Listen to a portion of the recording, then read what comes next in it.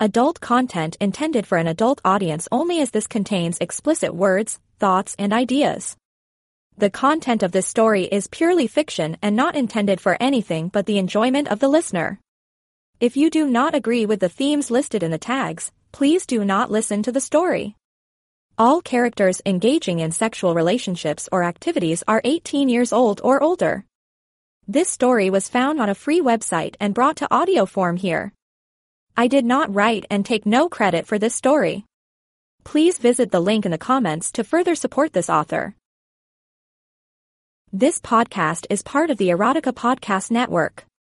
Support us on Patreon to make requests for subjects you would love to hear. Thank you to those who have already reached out. Emily and the Statues by Finch Agent. There was little Emily liked better after a long and exhausting week than a luxurious scented bubble bath and a good book. The hot water seemed to soak all of her worldly stresses away, as she escaped into the work of her favorite romance author. Sure, it wasn't high literature, but sometimes a girl needs to disappear into the life of an 18th century heiress aboard a ship being attacked by pirates. Just as the heroine was exchanging her first words with the roguishly handsome pirate captain, Emily was plunged into darkness. A jolt of fear shot up her spine and she sat upright in the bathtub. What was going on? All was dark and silent, save for the splashes made by her limbs and the occasional pop of a bubble. The electricity had tripped, that was all. It wasn't the first time. Emily's building wasn't the newest or best maintained in this part of the city, though the landlord was forever promising to fix the wiring.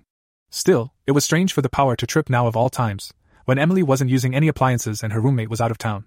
If she'd gone with her original plan of lighting some candles around her bath and reading in the flickering half-light, Emily may not even have noticed. Unfortunately, she was out of candles and had been unable to bear the thought of leaving the house again to buy more. Because of that, she would now have to interrupt her bubble bath and go fiddle with the switchboard if she ever wanted to learn the details of the heiress's first meeting with the pirate captain. Sighing deeply, Emily deposited her book on the shelf behind the bathtub and lifted her body from the water. Bubbles clung to her skin as she stepped out of the bath and onto the rough-hewn stone floor. Rough-hewn stone? That wasn't right. Where was her fluffy bathroom mat? Where were the tiles? In the pitch darkness of the power outage, she could see nothing, but the sensation of cool and uneven stone beneath her soles was unmistakable. Panic set in. This is impossible, she whispered to herself, hoping to hear the comforting sound of her own voice. But the way it echoed in that vast place frightened her even more. Although she could see nothing of her surroundings, the absolute silence around her and a strange new chill in the air told her that this wasn't her bathroom anymore. Emily stepped forward, groping blindly and in vain for the towel rail, or the basin, or any other familiar feature of her bathroom, but her hands grasped only empty air. She stumbled forward, eyes slowly adjusting to the darkness. After she had traversed many times the length of her bathroom, her outstretched hands made contact with a rough stone wall, of similar texture to the floor. She let her hands travel across it, taking in every crack and bump, feeling the coldness of it. Once her eyes had grown accustomed to the dark, she turned away from the wall to survey this strange place. The room was vast, with walls, floor and ceiling made of the same rough gray stone. The great height of the ceiling made her feel even smaller than her slightly below average stature. In the center of the room, where she had walked from, sat a stone slab about the same size and shape as her bathtub, hollow and filled with water. Aside from these details, it looked nothing like her bathtub. There was no sign of the great white mounds of bubble bath she had used half a bottle to make, or of the book she'd laid down mere moments ago. She was going to have to wait to find out what the pirate captain said to the heiress. Emily's chestnut brown hair clung to her skin, down to her mid-back. A few loose tendrils fell about her heart-shaped face, sticking to her lightly freckled cheeks and nose. There was a slight chill in the air, and she looked down at herself, hazel eyes wide. Her pale skin seemed almost to glow in the darkness, spotted by droplets of water and a few slowly shrinking clumps of rose-scented bubble bath. Trickles of water slid down the small of her back and onto the curve of her bottom. They slid from the nape of her neck through the valley between her breasts, down to the short, matted hair between her legs. The sensations were too strong for this to be a dream. She was no longer in her bathroom, her apartment, or anywhere she'd ever been before, and the only thing she had on her entire body was a black elastic hair tie that was a permanent fixture on her wrist while her hair was down. The only exit to the room was a simple archway a few feet away from her, which disappeared into a dark hallway. Gathering up her courage, Emily walked towards the archway, her fingers trailing against the stone wall. As she peered down the hallway beyond, she could make out a faint source of light in the distance. It was a torch, flickering and casting dim, dancing shadows on the stone walls. Emily hesitated for a moment, wondering if she should remain in the room and wait for someone or something to find her. Better to be proactive, she decided. If nothing else, it would be better to stand in the light and heat than this dark and cold. Clutching her wrist and nervously toying with the elastic hair tie, she took a deep breath and approached the light. The corridor was long and winding, but the torchlight grew brighter with each step. Emily's footsteps echoed in the silence, every sound magnified in the stillness of the place. As her surroundings brightened, she began to notice details too, abstract carvings on the walls and a procession of torches along each side of the hallway. She could also hear faint whispers, what sounded like murmured conversation. As she continued forward, Emily could now discern the source of the whispering. It came from a larger chamber up ahead, bathed in a soft glow. Her heartbeat quickened as she approached it, and the whispers grew louder and more distinct. There were definitely people up ahead. The thought made her footsteps slow as she considered the potential danger ahead. She was in an unfamiliar place, like nowhere she'd ever been before. Would these people be friendly? Would she be able to understand them? Their voices were still too soft and intermittent for her to make out what language they spoke. What would they make of her sudden and unexpected appearance? Even if they were friendly, she was about to encounter them without a stitch of clothing, still dripping wet from her bath. Her cheeks burned, and she wished for something, anything, to cover herself. But the stone hallway was bare of all but the torches set into the walls. Having no better option, Emily wrapped her arms around herself to preserve what scraps of modesty she could. She would just have to deal with her embarrassment and enter the chamber like this. If the castle's inhabitants were decent people, they would give her something to wear. And if they weren't? Emily shuddered, forcing the thought of being thrown naked into a dungeon from her mind. After much trepidation, Emily stepped into the chamber at the end of the hallway. It was a grand room, better lit than the dim hallway, by an enormous chandelier of glowing crystals that hung from the center of its domed ceiling. But what truly caught Emily's attention were the statues. The chamber was lined on either side by rows of statues, each carved from different types of stone and metals. They depicted humanoid figures, ranging from ordinary men and women to figures with animal heads, to hulking beasts that stood on two legs. She recognized some as fauns, satyrs and gargoyles, while others were entirely alien. While most stood at attention, there were a few seated figures, as well as some captured in dancing poses. Curiously, many of the statues were turned to face each other, as if in conversation. The whispering Emily had heard in the hallway, previously so constant, had ceased. Had this chamber really been its source? There was no one here but the statues, their immobile stone faces peering down at Emily with dead eyes. She shivered and drew her arms tighter over her body. Maybe the whispering people had left the room just as she'd entered. Could they be afraid of her? What a thought! They had nothing to fear from a poor, lost, naked girl. Emily strained her ears to hear if the whispers had started up again somewhere else, but heard nothing. All was still and silent in the chamber. Emily allowed her arms to relax at her sides, as no one was around to see her. Had she imagined the whispers? No, they had been far too distinct and continuous, and they'd only stopped the instant she entered the chamber. "Hello?" she called out tentatively, her voice cracking slightly and echoing across the chamber. "Is anybody out there? It's been a long time since we've seen someone new," said a soft and lilting voice from behind Emily's back. Startled, she spun around, eyes searching for the source of the voice, arms firmly rewrapping around her naked body. But no one had snuck up on her. The chamber was just as empty as before. "Who's there?" Emily asked. "Only us statues," the voice continued. It was coming from a point to Emily's left. Emily's widening eyes settled on a tall statue of a woman carved from white marble. She had strong features and an intricate hairdo and was dressed in a flowing toga. But what caught Emily's eyes was the statue's lips, which moved with the soft voice. Their movement was jerky, like a low-frame animation, but that they moved was unmistakable. Moreover, the statue's eyes moved to meet Emily's. "You're alive?" Emily stammered. The statue chuckled, making a sound like the tinkling of wind chimes, her shoulders moving mechanically up and down. "Not quite as you are, but in our own way. Long ago, we were as you are. But ancient magic trapped us in stone and forever bound us to Castle Elid."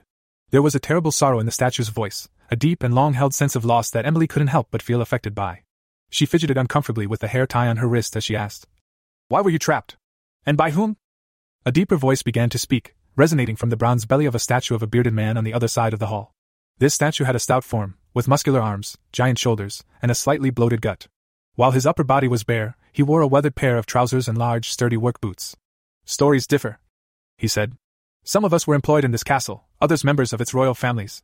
Others still, merely passing through, the unlucky sods. But every last one displeased the castle mage, and this were the punishment." "Castle mages?"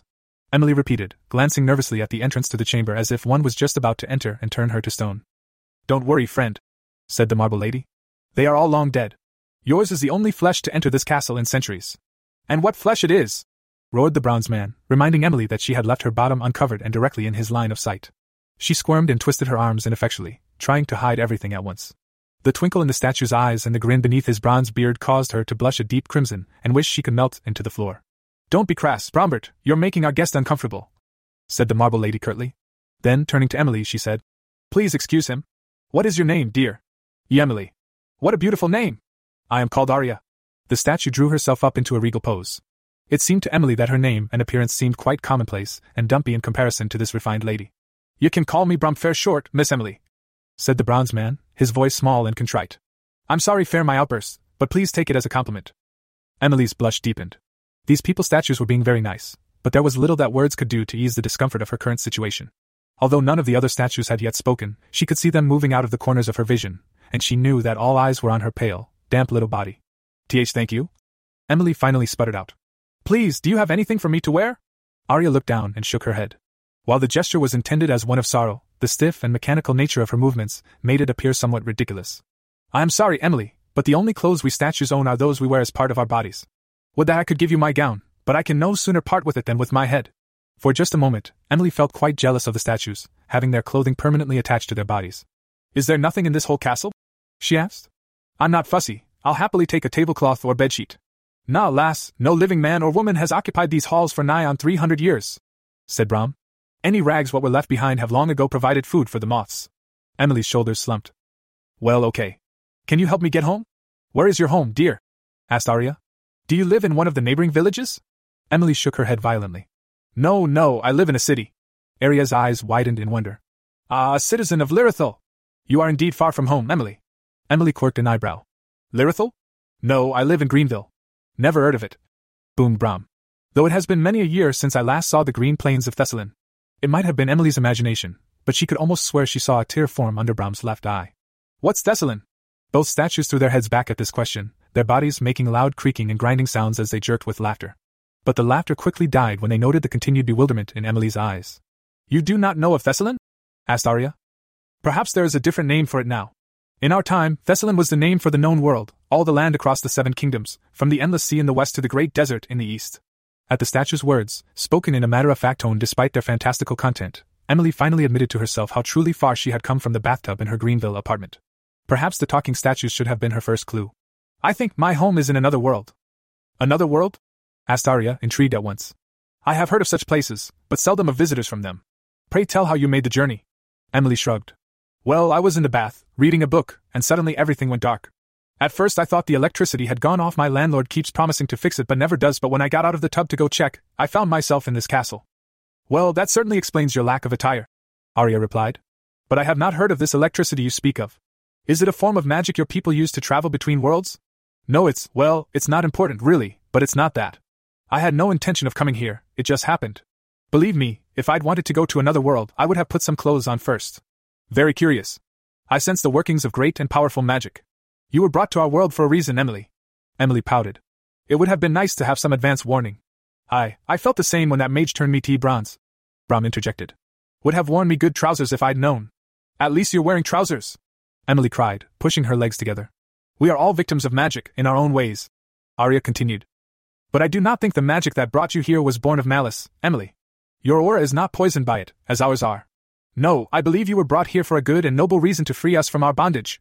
Emily staggered back at Arya's words, her back brushing up against Brom's bronze arms. Whoa, what? Arya smiled. Forgive me for placing such a burden on you, our guest. But there is something you can do that we cannot, a simple task that will break the curse upon us and restore us to life. A third statue, who had been standing frozen at Arya's side, now came to life. It was a jester, carved of the same grey stone as the castle itself.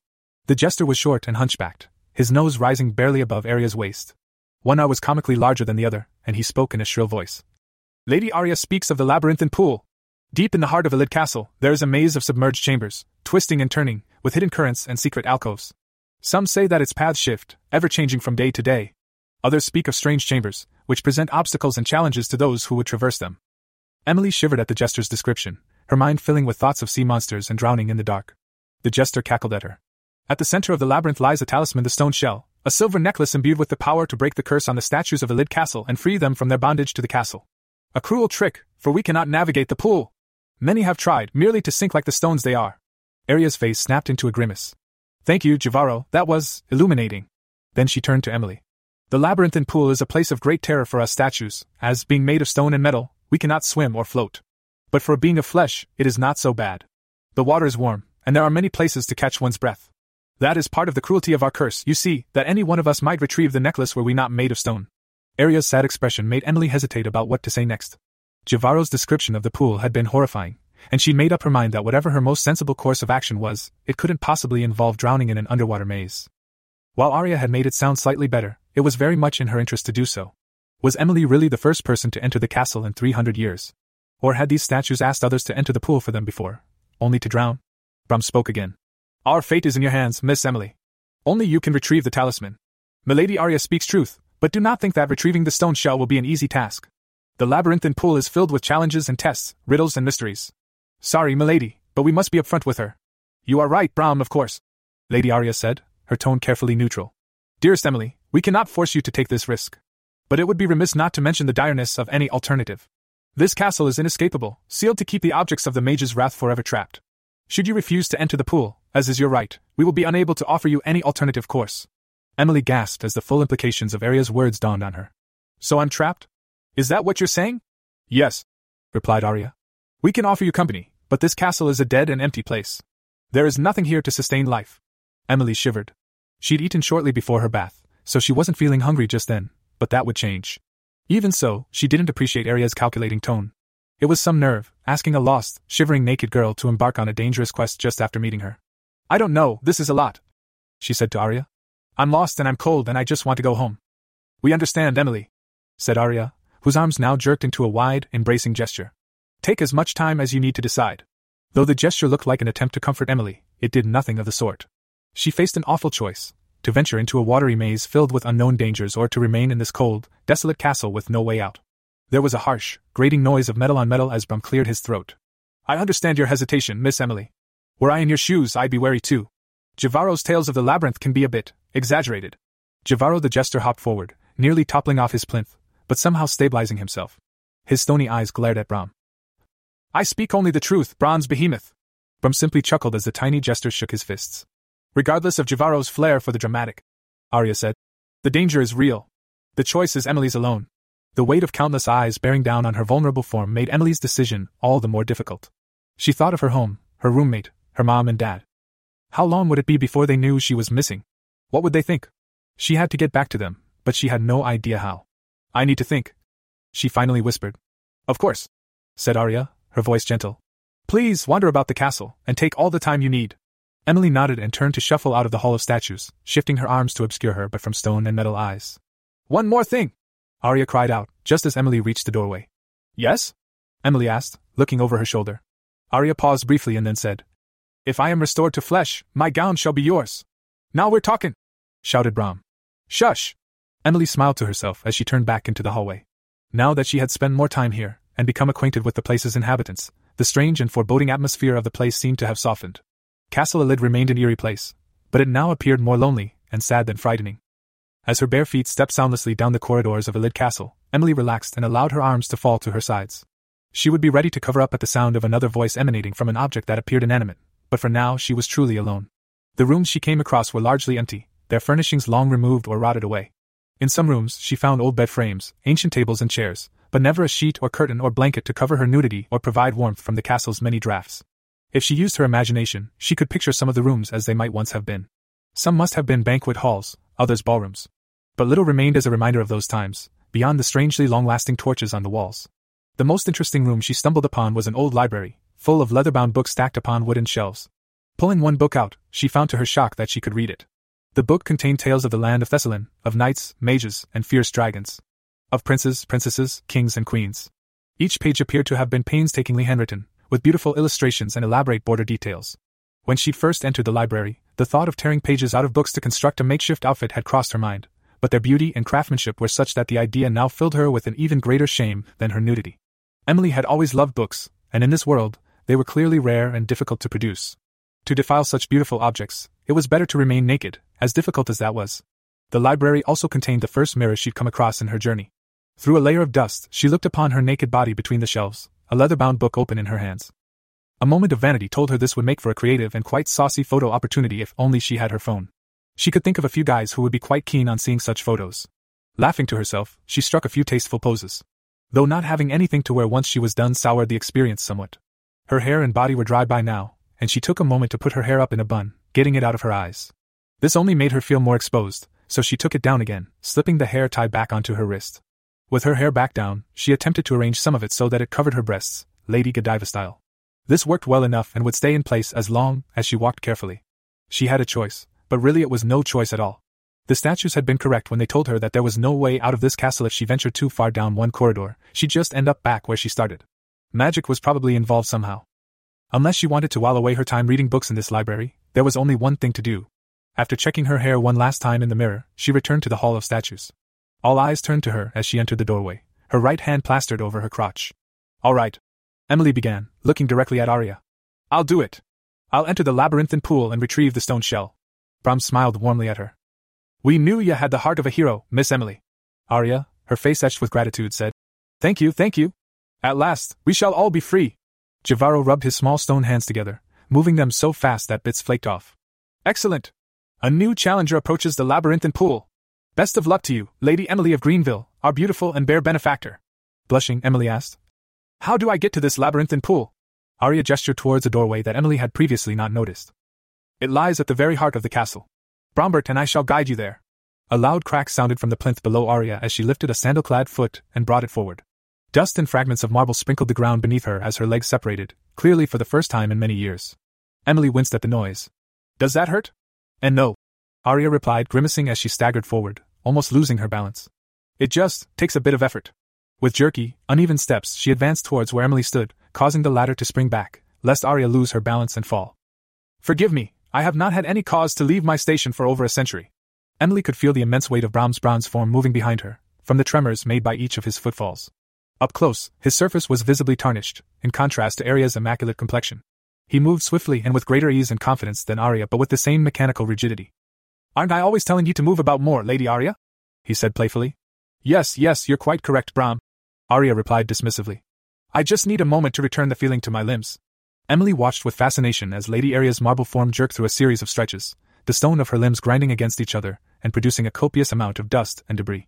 She had never seen anything quite like it, and had to pinch her thigh, for about the 10th time, to convince herself that she wasn't dreaming. There we are. I feel much better now. Follow us, Emily, the labyrinthine pool isn't too far. Arya walked over to Brom, moving much more surely now, and the two statues beckoned Emily to follow them to the doorway Arya had indicated. All honor and gratitude to Lady Emily, savior of the statues, cried Javaro's shrill voice. I shall compose a song to tell of her bravery, her epic deeds, and the alluring curve of her backside. Realizing that her hands had fallen at her sides while watching Arya, Emily blushed and scurried towards the moving statues, who led her into a mercifully dim hallway. Pay Javaro no mind, Miss Emily, said Brom. He's harmless, really. Emily sighed and turned her gaze to Arya, who had taken the lead. She wondered what the marble gown she'd been promised would look and feel like after she retrieved the pendant and broke the curse. She felt a tinge of guilt about Arya's offer, which would leave her without anything to wear. But then, it had been an offer freely given, and surely the least of the statues could do in exchange for Emily's undertaking of such a dangerous quest. Besides, the gown looked quite loose and flowy. Perhaps, with some careful alterations, it could provide outfits for both of them. As they walked, Arya pointed out rooms in the castle and explained what they had been for during her time as a royal occupant. She pointed out bedrooms, servants' quarters and mages' chambers and told brief, light stories of the people who had lived there. For his part, Brom indicated the stones on the wall that would give way to reveal hidden passages and stories of his time as one of the castle's defenders. During some of these stories, especially those concerning mages, the statues would trail off and quickly change the subject, clearly unwilling to relive the events that had led to their petrification. Finally, Emily and her statue guides turned a final corner and came upon a large, cavernous room with a warm dampness in the air. The walls, floor and ceiling of the room were of the same color as the rest of the castle, but here were unbroken natural rock rather than carved stone slabs. It was as though the castle had been built around a natural cavern, which they had now entered. In the middle of the cavern was a still pool, its waters shimmering by the light of a single torch on an adjacent wall. Here it is, said Brom. The labyrinthine pool. Emily glanced down at the water. In the dim light, it was entirely opaque, like a portal to the unknown. How will I know where to go? She asked. A light will guide you, said Arya. That is what the legends say. All who enter the labyrinthine pool know where they must go. It is the going, not the finding, that presents the difficulty. Emily shivered and felt the chill of cool metal rest gently on her shoulder. It was Brom's enormous hand. You were sent here for a reason, Miss Emily, he said, staring resolutely ahead. You've courage and wits enough to best whatever this pool throws at ye. I don't feel very brave, Emily muttered. Real heroes seldom do, said Arya. But they don't let that stop them. She placed her own marble hand on Emily's other shoulder. Emily's gaze fixed on the surface of the pool. Arya had a point, she thought. Despite everything, she had come this far. A less courageous person in her situation would probably still be sitting in the stone bathroom, curled into a fetal position, willing herself to wake up. Despite the insanity of her situation, being transported to a strange world with magic and talking statues, and having to navigate it totally naked, she had stepped into the role of a hero. Reluctantly, perhaps, but indisputably. Let's get this over with, she said. The statue squeezed her shoulders appreciatively. Oh, sorry, said Brom and Arya in unison, immediately withdrawing their hands. It's fine, Emily replied, rubbing both shoulders as she advanced towards the pool. She dipped an experimental toe in and found that the water was warm, just as Arya had said. It felt just like her bath. Her mind filled with thoughts of the comforts of home, she slowly lowered her body into the water. The water surrounded her in a comforting embrace, Emily paddled out, noting that the pool quickly became too deep for her feet to touch the surface. It also wasn't very big, being merely the entrance to a large labyrinth.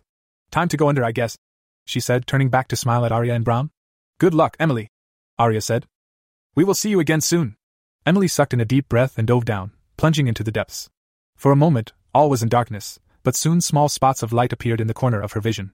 As she watched, a school of luminescent fish swam by, the light of their scales illuminating the vast underwater space she now found herself in. They swam rapidly forward and down, and Emily kicked against the water in pursuit. Odd rock formations were scattered across the cavern floor, and it took Emily a moment to recognize them as statues. She recalled Javaro's description of the labyrinthine pool, and of the statues that had unsuccessfully tried to navigate it. A pang of sadness grasped her heart, and she had to avert her eyes. The fish led her down to a gap between a decaying castle wall and the natural rock of the cavern floor. It was just large enough for her to squeeze through, where she found herself in a narrow tunnel. After a few perilous seconds of swimming through the tunnel, it widened at the top, and Emily caught sight of a surface. Lungs burning, she sprang upward and breached the surface of the water, immediately opening her mouth and gulping in fresh air. After catching her breath, Emily looked up at the cavern ceiling, in which glowing runes had been carved. She had no idea what they said, if anything at all, but they provided an eerie blue light for the tunnel, which split off into a fork not far ahead. She had truly entered the maze now. At least the water was warm. Taking another deep breath, Emily dove back down and followed the tunnel to the right. After a couple of tight turns, the tunnel slanted steeply upwards, and Emily broke the surface of the water in the middle of a tubular chamber that appeared to be made entirely of gleaming white marble. Along the sides of the chamber were a series of alcoves, occurring at regular intervals. Each one glowed brightly in a different color, from teal to aqua. As she passed close to the alcoves, they seemed to whisper to her in different voices. Some were deep and low, others high-pitched. At first, they spoke in a jumble of words from different languages she couldn't understand. She recognized French, German, Japanese, but as she progressed through the chamber they gradually became intelligible. Go back, the voices urged her. Leave us! Always a stubborn girl, Emily set her face in a hard expression and pressed on. The voices became more detailed in their pleas, warning her of great dangers if she should press on. They told her she was weak, unprepared, and would never survive the trials ahead. Return! Leave now before it is too late! One such as you is no match for the labyrinthine pool! A shrill lady's voice echoed from one alcove when she had almost reached the end. Where is your bathing suit, young strumpet? A shameful display! A hot blush overcame Emily, and she submerged her head in the water, so she didn't have to listen to the voices anymore. Thankfully, she had almost reached the end of the chamber, where marble once again became stone. She pushed on past the final alcoves and entered another tunnel. The next tunnel was longer and more circuitous, and Emily worried that she wouldn't reach the end in time. The words of warning from the glowing alcoves echoed in her mind, even as her lungs screamed for air. But there was nothing to do but to press on. She swam desperately, and soon enough the end of the tunnel came into sight. When she burst up for air, she found herself in another large chamber. This time, it was made not of marble, but of mirrors. The walls, ceiling, and even the floor beneath the water were all covered in massive, shimmering mirrors, each of which distorted Emily's appearance in some way. In one, Emily's hair floated around her head in a fiery halo, and her eyes flashed with lightning. In another, she appeared with long, thin arms and her legs were transformed into a fishy tail. The effect was more siren than human. Another mirror enlarged her breasts and butt, and the next one made her appear flat as a board. There was a mirror that put a crown on her head and turned her hair tie into a golden bracelet, and a mirror that showed her body entangled in kelp. Every last one reminded her of her absolute nudity. The reflections were disorienting, her every movement amplified and mimicked in a dozen different ways. As she swam, ripples distorted the mirror images to wobble and distort even more, creating an almost hallucinogenic effect. The further she swam, the more her mirror images appeared to separate from her actions, to stare and make menacing gestures at her. Emily closed her eyes and relied on her other senses to navigate. The cool touch of the water against her skin and the sound of the current guided her forward. Only when she sensed darkness through her closed eyelids did she open her eyes again, to find the mirrors mercifully gone. Emily's hands brushed against the stone wall, and she knew she was at the end of the chamber. A faint glow beneath her signaled that it was time to dive once again. Taking another deep breath, she submerged herself in the water and swam down towards the glow. The source of the glow was a dense, underwater forest of tall, waving kelp, bioluminescent, casting shades of soft-colored light. Each strand seemed to be a different color. There were vivid purples, deep blues, and golden yellows, painting the underwater scene with a kaleidoscope of hues. Before she knew it, Emily was surrounded by the waving strands of kelp. As she moved through them, the strands reached out, brushing against her skin with a velvety touch. They wound around her, caressing her with gentle curiosity. Their touch was soothing, though it tickled slightly, but fear rose in Emily's heart as she felt the kelp across more and more of her body. With a couple of violent kicks, she moved down, aiming for the rocky ground, among the roots of the kelp. This seemed to work, as more strands of kelp released her the lower she went, until there were only a couple left, winding gently around her legs. Emily passed through the kelp forest in this way, keeping low, and soon she was in clear water again. A few strong kicks took her back to the surface, where she gulped in much-needed air. She gave herself a moment to float there, panting, and glanced back in the direction she'd come. The kelp made the water glow with ever-changing colors. It's very beautiful, Emily said to herself. The next challenge the pool had for her was a series of twisting paths. Some led to dead ends, while others had strong undercurrents that threatened to pull her under. Through patient and careful trial and error, and with a lot of backtracking and coming up for air, she found the right path, which led her to a larger chamber than any she had been in before, so vast that she could not see the walls or ceiling. If not for a glow that seemed to come from the water itself, she would have been in total darkness. The waters around her swirled and churned, for some way ahead there spun a massive whirlpool. The vortex's pull was so strong that even from a distance, Emily could feel its drag, trying to suck her into its swirling depths. In the very center of the whirlpool, Emily spied a stone platform, wide enough for her to stand and walk about on. In the middle of the platform, she saw a pedestal. Something on top of the pedestal glinted in the dim light, and Emily's heart leaped. Despite its vastness, the whirlpool chamber appeared empty, but for the stone platform in its very center. Emily swam away from the whirlpool, searching for the wall of the chamber, but soon gave up. This place was impossibly big, and it would be a terrible waste of what remained of her energy to attempt a thorough search of it. Emily was a strong swimmer, and she'd taken numerous breaks during her passage through the labyrinthine pool, but she could feel a deep weariness in her limbs. She would enough for one final push. Emily let herself float in the water, far enough away from the whirlpool that it was still and she could rest. She allowed herself to luxuriate in its warmth and recover some of her strength. Then, once she felt ready, she set out for the center of the whirlpool. The water splashed around Emily as she propelled herself forward, fighting the whirlpool's pull even as it grew stronger. She focused her eyes on the stone platform and moved towards it with single-minded determination. But the current was powerful, and she felt herself slowly losing to it. Panic and fear energized her and moved her onward. At last, skin touched stone. Emily felt a surge of energy course through her body as one hand brushed against the stone of the platform, and she reached out to grip it. The stone was smooth and slippery, so she had to fight for a handhold, grabbing with one and then both hands and eventually pulling herself up. But just as Emily was half out of the water, ready to collapse onto the stone platform in total exhaustion, she felt a tremor from deep below, which threatened to send her back into the grip of the whirlpool. Scrambling, panicked, her hands grabbed at the smooth stone, failing to find purchase. And then the platform began to sink. Emily managed to suck in a deep breath of air just before the platform fell below the water, taking her with it. Now she was down below, caught in the whirlpool, chasing a sinking stone, her eyes on the pedestal and the pendant. As Emily watched, a silver necklace lifted from the now fully submerged pedestal and started to swirl around with the whirlpool. It was so close now, she could almost touch it. And the swirling waters were bringing it to her. Emily slackened completely, no longer interested in fighting the current. The waters pulled her down, with the pendant following. Now it was just above her. She reached out an outstretched hand, felt the necklace's smooth chain between her fingers, and shut her hand tight. The stone shell was hers.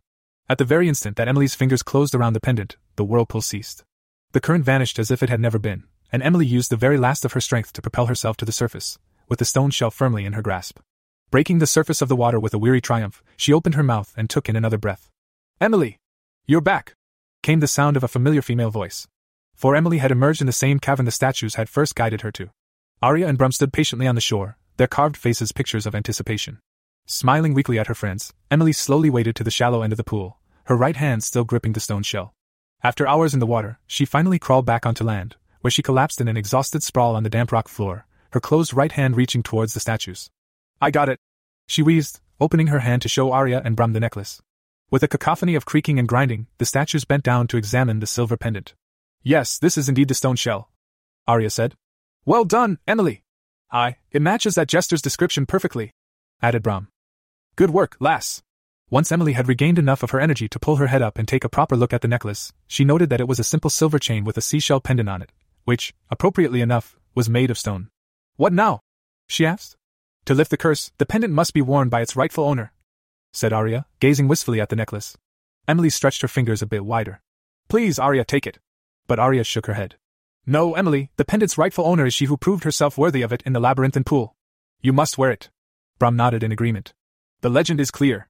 It won't do anything weird to me, will it?" asked Emily. Arya shook her marble head. "The stone shell is imbued only with good magic, to counteract the evil curse upon the statues of Castle Elid." Emily bit her lip and glanced from Brum to Arya, and then to Arya again. "Are you sure? I don't want to become a statue." Brum threw back his head and laughed, causing echoes across the cavern. "Though ye make a fine bronze, ye ain't nothing of the sort to worry about, Miss Emily. The stone shell shall not harm ye, it will protect ye." "Protect," Emily repeated, holding the necklace up in front of her face. She imagined putting the necklace on, and immediately having a suit of armor appear to cover her body. "That sounds good." Emily lifted the necklace over her head and brought the chain to rest against her neck.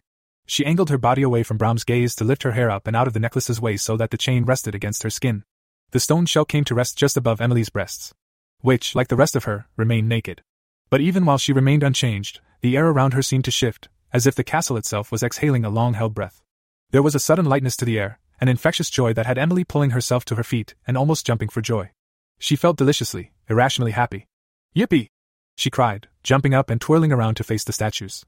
Arya and Bram were still statues, made of marble and bronze respectively, but both were grinning just as wide as she was. Emily's grin fell and she gripped the pendant, turning the small stone in her fingers. "I thought the curse was broken. Why are you still statues?" The sadness that Emily had long noted in Arya's voice was now apparent in Arya's eyes, and her whole face seemed more expressive. "Magic is a fickle thing. With the stone shell worn by one worthy of it, the castle has been open to the world, and we, its inhabitants, are free to go. I can feel it. But we have been statues so long, that perhaps that is all we can now be." "Ah, 'tis not so bad," Bram added. "My limbs are more limber now than they have been in many a year, perhaps even more than when they were flesh." As if to demonstrate, he moved his arms up and down with a smoothness that was almost human. "Stone and metal do not age as the flesh does," said Arya. "Perhaps it is a blessing, the gift of immortality." At these words, Emily had a ghastly vision of Arya and Bram turning to flesh and becoming skeletons before her eyes, like in an old movie that had given her nightmares as a child. Maybe this was for the best, even if it meant that she would not be getting her hands on Arya's gown. "Oh!" Arya exclaimed, noting the direction of Emily's wistful gaze. "I had forgotten that I promised you my gown, did I not? Well, I am afraid I must renege. Though my movements feel smoother, freer and easier, I still cannot remove it." "A pity," said Bram, with a sly wink. "Okay then," said Emily. "We can leave this castle now. That's an achievement. That's a start. Next thing, I need to find some clothes. And then away home.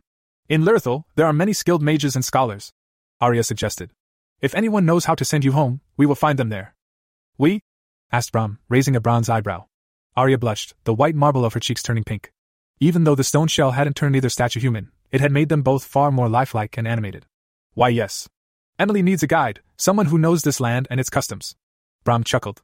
"Begging your pardon, milady, but your knowledge is a wee bit out of date. Be that as it may, I also have my own reasons for traveling to Lyrithel," Arya said sharply, in a tone that implied her mind was made up and she wouldn't be taking any questions. "Could I have the honor of being your guide, Emily?" "Of course," Emily said. She was becoming quite fond of Arya and would need a companion in this strange world. "Marvelous," Arya said, clasping her hands together.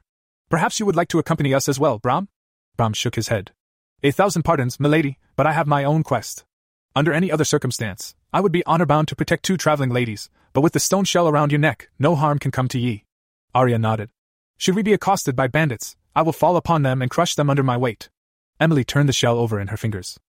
She didn't feel very well protected, standing naked and dripping wet in the middle of a cave, but the change in the atmosphere that the pendant had brought about was undeniable. Even as an outsider to this world, she could sense the potency of its magic. The statues guided Emily back to their hall, which was now drowned in cacophonous noise. All the rest of their fellows were whooping and hollering, running around, jumping and dancing, relishing in their newfound freedom. As Emily entered the hall, they all stopped what they were doing and surrounded her, oohing and eyeing at the stone shell. The statues showered her in praise and compliments, shook her hands, and some even insisted on giving her bone-crunching hugs. All throughout, Emily blushed furiously, wishing the room's center of attention was hanging just above her still very bare breasts. "All hail Lady Emily of Greenville, the stone shell bearer!" screamed Jivaro. "She's bearing many other things as well, mind. Gaze upon the stone shell, framed by her lovely bosoms." At Emily's command, Bram gave Jivaro a solid kick that sent him flying into a wall. "Ow!" Jivaro cried, as he scraped against the wall and thudded onto the floor. "He's faking, we statues can't feel any pain," Bram whispered to Emily. "Too bad," Emily muttered. After some time, Emily and Arya were able to extricate themselves from the adoring crowd. Having said final farewells to Bram, the two women turned into the corridor where Emily had first emerged. The eerie torchlight was now replaced by the natural light of the sun, streaming in from windows that Emily was certain had not been there before. It gave the castle a mundane feeling, like one of the ruins Emily had visited on her last trip to Scotland. As Emily ambled across the uneven stone floor, the dreamlike feeling that had pervaded the place seemed to dissipate. If Emily looked away from the moving marble statue beside her, she could almost imagine she was back in her world, touring a castle ruin. In the nude, for some reason, Emily felt sick, like she would come across a tour guide or large group of ordinary tourists just around the next corner, who would point and stare at her exposed body. She turned her head back to Arya, the lady walking beside her who was unmistakably made of marble, as if to assure herself that this wouldn't happen. No, the only people who would be pointing and staring at Emily's naked body were inhabitants of this strange magical world. This was hardly a comfort, but Emily didn't have much time to dwell on it before they reached the castle's entrance hall. Two massive wooden doors opened out onto a verdant field, with rolling green hills in the distance. "It is good to see the plains of Thessalon again," said Arya. "I had given up hope that I would ever lay my eyes upon them again." "Thank you, Emily." Emily smiled, her eyes darting around the hall, searching for something she might be able to wear. The idea of going out into the world as she was terrified her. But the entrance hall, like the rest of the castle, was quite bare of any kind of fabric. "It is a long journey to Thessalon," Arya said. "I am sure we will be able to acquire some clothes for you along the way." "The sooner the better," Emily muttered. "Don't worry, the stone shell shall bring us good luck." "Hark, what are those?" Emily followed Arya's gesture with her eyes, which soon came to rest on something small and brown lying behind one of the open castle doors. It was a pair of boots. She approached them and picked one up, finding a grey sock inside it. They were soft and slightly worn, and looked to be about her size. "Ah, it is already working!" cried Arya in delight. "These are sturdy walking boots, and they will serve you well on the journey ahead." "Boots?" said Emily, nonplussed. "A necklace and boots," though she had to admit that her feet were getting quite sore from the uneven stone. "We will buy a dress and a traveling cloak for you from the first traveling merchant we encounter," said Arya. "Those should complete the ensemble nicely." Emily sat down on the stone floor and put on the socks, and then the boots, lacing them up comfortably. They fit perfectly, as if they had been made for her, and the sock's softness provided welcome relief for her feet. But they also served to highlight her lack of other attire. "I think I feel even more naked now," Emily said, standing up and walking around experimentally. "Shoes and socks make it feel intentional. Like I'm a streaker or a nudist or something." "Worry not, dear Emily, you'll have that dress before you know it." "I sure hope so." "Lead the way, Arya." With a gracious smile, the marble lady led the girl from another world, clad only in boots and a magical necklace, out of Castle Elid. The road to Lyrithel beckoned. The story is continued in the next part.